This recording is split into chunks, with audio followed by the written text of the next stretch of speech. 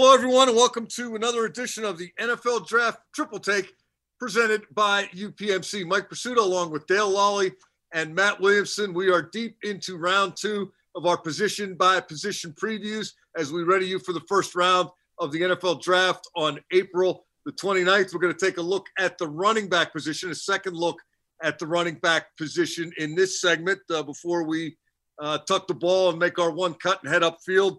I want to remind everyone that all of these videos are shared on Steelers.com, the Steelers mobile app, and the Steelers official YouTube page. The audio can be heard on the Triple Take podcast and on Steelers Nation Radio. And you can subscribe to the Triple Take podcast wherever you download your favorite on-demand audio content. Running back, still another position that intrigues, if not fascinates. There are some high-caliber, top of the position type of guys that can really get your attention and, star caliber talent. But as we all know, and as we've heard Mike Tomlin say a million times, running backs come in all shapes and sizes and from everywhere. And just to emphasize that point, Dale, last season, 2020, National Football League, of the top 7 rushers, none of them were first-round draft picks. You had Derrick Henry, second round. Delvin Cook, second round. Jonathan Taylor, second round. Aaron Jones, 5th round. David Montgomery, 5th round. Robinson from Jacksonville, free agent. And Nick Chubb from Cleveland, second round. You can get him in the first round, but do you need to? Well, here's the thing. All those guys you mentioned, with the exception of the guys who were taken outside of the second round, the guys who were taken in the second round were taken in the top half of the second round. Chubb, for example, was the 35th pick in the draft. So if you're a team from the middle on down, especially in this year's draft, I think from the middle of the second round down, there are 3 guys, and we talked about this before, that are atop the board. And I think they all go somewhere between 18 and 35. I think that's really the sweet spot for those guys. And then after that, there's a bit of a drop off between number 3 back and the number 4 back. Doesn't mean that some of those guys won't hit, and we'll talk about some of these guys. But I know that those top 3 guys are probably going to hit. I know that they look like, every down backs in the NFL. So every draft is different. I know people want to say, well, you never draft a running back in the first round. Yeah, I get that in a lot of years, and that sounds great, except if you don't have one. If you don't have one, you better get one. Matt, you see that sweet spot about where Dale lined it up? I know I've done my mock draft for Steelers.com. I got them going somewhere from 33 after. No first round on my list. I understand the argument of you don't want to take a back super high. And Mike, to your point too, of the leading rushers last year, some of the early picks like McCaffrey and Barkley, they were just injured. They probably would have been in the group as well. I mean, Ezekiel Elliott missed some time. I mean, those guys are early picks. But they were injured and they weren't there. Yeah, 100% true. I mean, it is an injury-prone position. Those guys take a beating, and that's part of the argument of not using an early pick there. But in this class specifically, I just think the 3 guys stand alone, and the guys behind them aren't as strong as they usually are. Last year I loved the day 2 backs that went, and even the first one was 32nd overall. Where in this class you might see those first 3 go, and then the other ones are spot players. I mean, like a Kenneth Gainwell to me is a really attractive player from Memphis, but he's a certain type. He's a receiver. He's not a workload guy. So, I mean, if you have a niche player that you need at that position, fine, you'll find them. But if you need a bell cow, you're going to probably have to use a pretty early pick. Well, Matt, let's keep it with you here as we talk about not the bell cows, but maybe the other cows that come in on third down and eat the grass when the other cow goes and takes a breather. What do you got down the list at running back? I went pretty deep, and some of these pro days for some of these backs that are going to be late picks are really intriguing to me. But I want to start with one. I mean, your favorite Michigan Wolverines. I think Chris Evans from Michigan is a really intriguing back. And if there's a version of your favorite Michigan Wolverines based on the number of times I have picked them a couple times. Well, if I'm torn between Michigan and another team, I'm always going to pick Michigan for you. So when in doubt, he had a great pro day. He was heavily recruited, had a phenomenal 3-cone, which I think is, an important number for running backs, that elusiveness, the ability to kind of slide around, in the open field. If there's a late round running back that has a James Robinson like rookie season and happens to fall into the right spot, Chris Evans is my vote. Dale, I'm looking at your down the list picks, and believe it or not, you have left your beloved SEC. I have, and I've left Division I for that matter as well. I'm going to Tiffin. Nate Washington will be proud. I'm going to Jaquan Hardy out of Tiffin, 5'8", 211 pounds. He rushed for 1,000 yards in 2017. Then he missed the 2018 season with a knee injury, came back in 2019 and rushed for 1,500 yards and with 15 touchdowns. And because it's a Division II school, they didn't play in the fall. So, I think he's a guy that there's some intrigue there. Again, not the biggest guy, but at 5'8", 211, that's pretty well put together.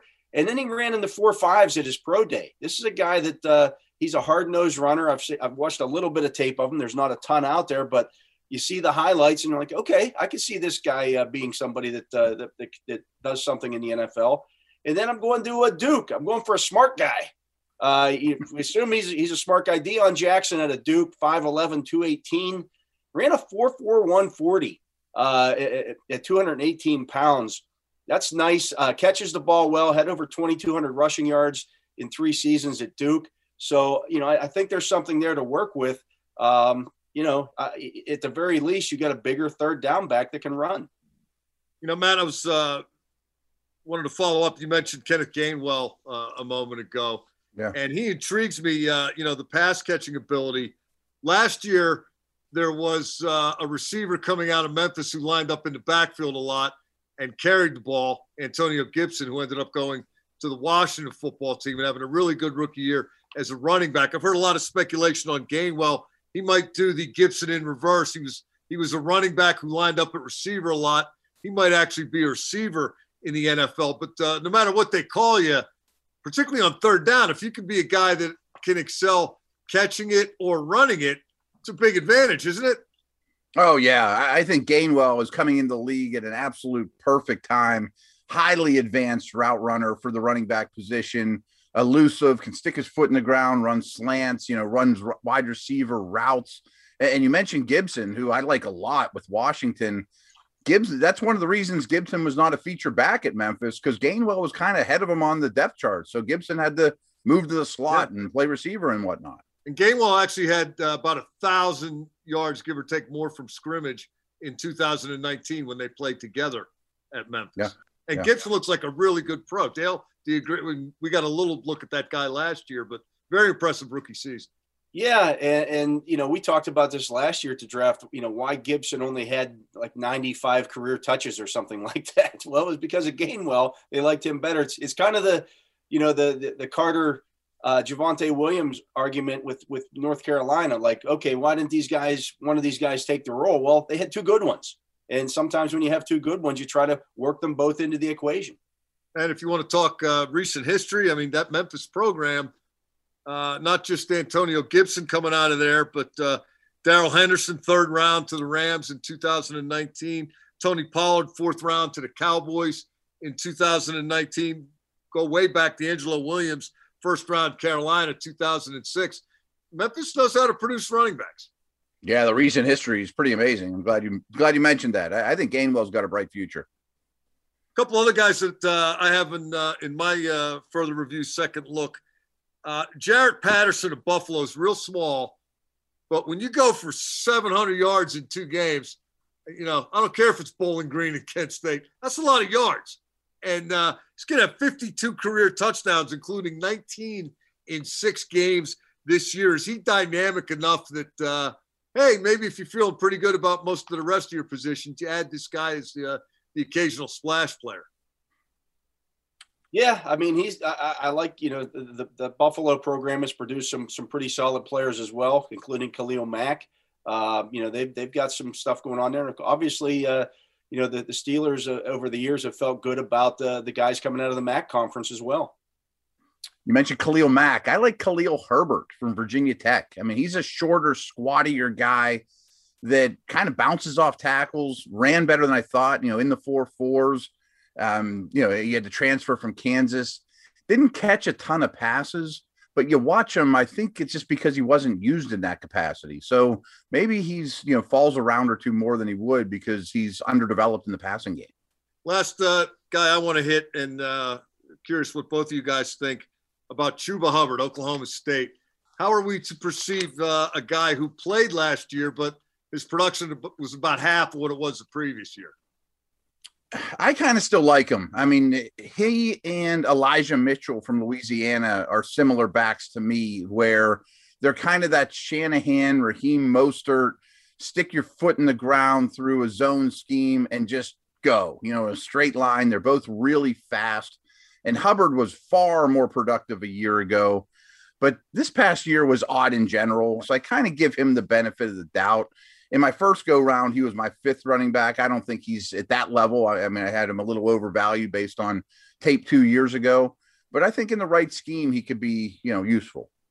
That's the thing with the running backs, Mike. I mean, you have to find the guy that fits what you want to do. And what is it that you want to do? Are you a power running team? Are you a zone team? Are you a one cut? What are you looking, for your running backs to do?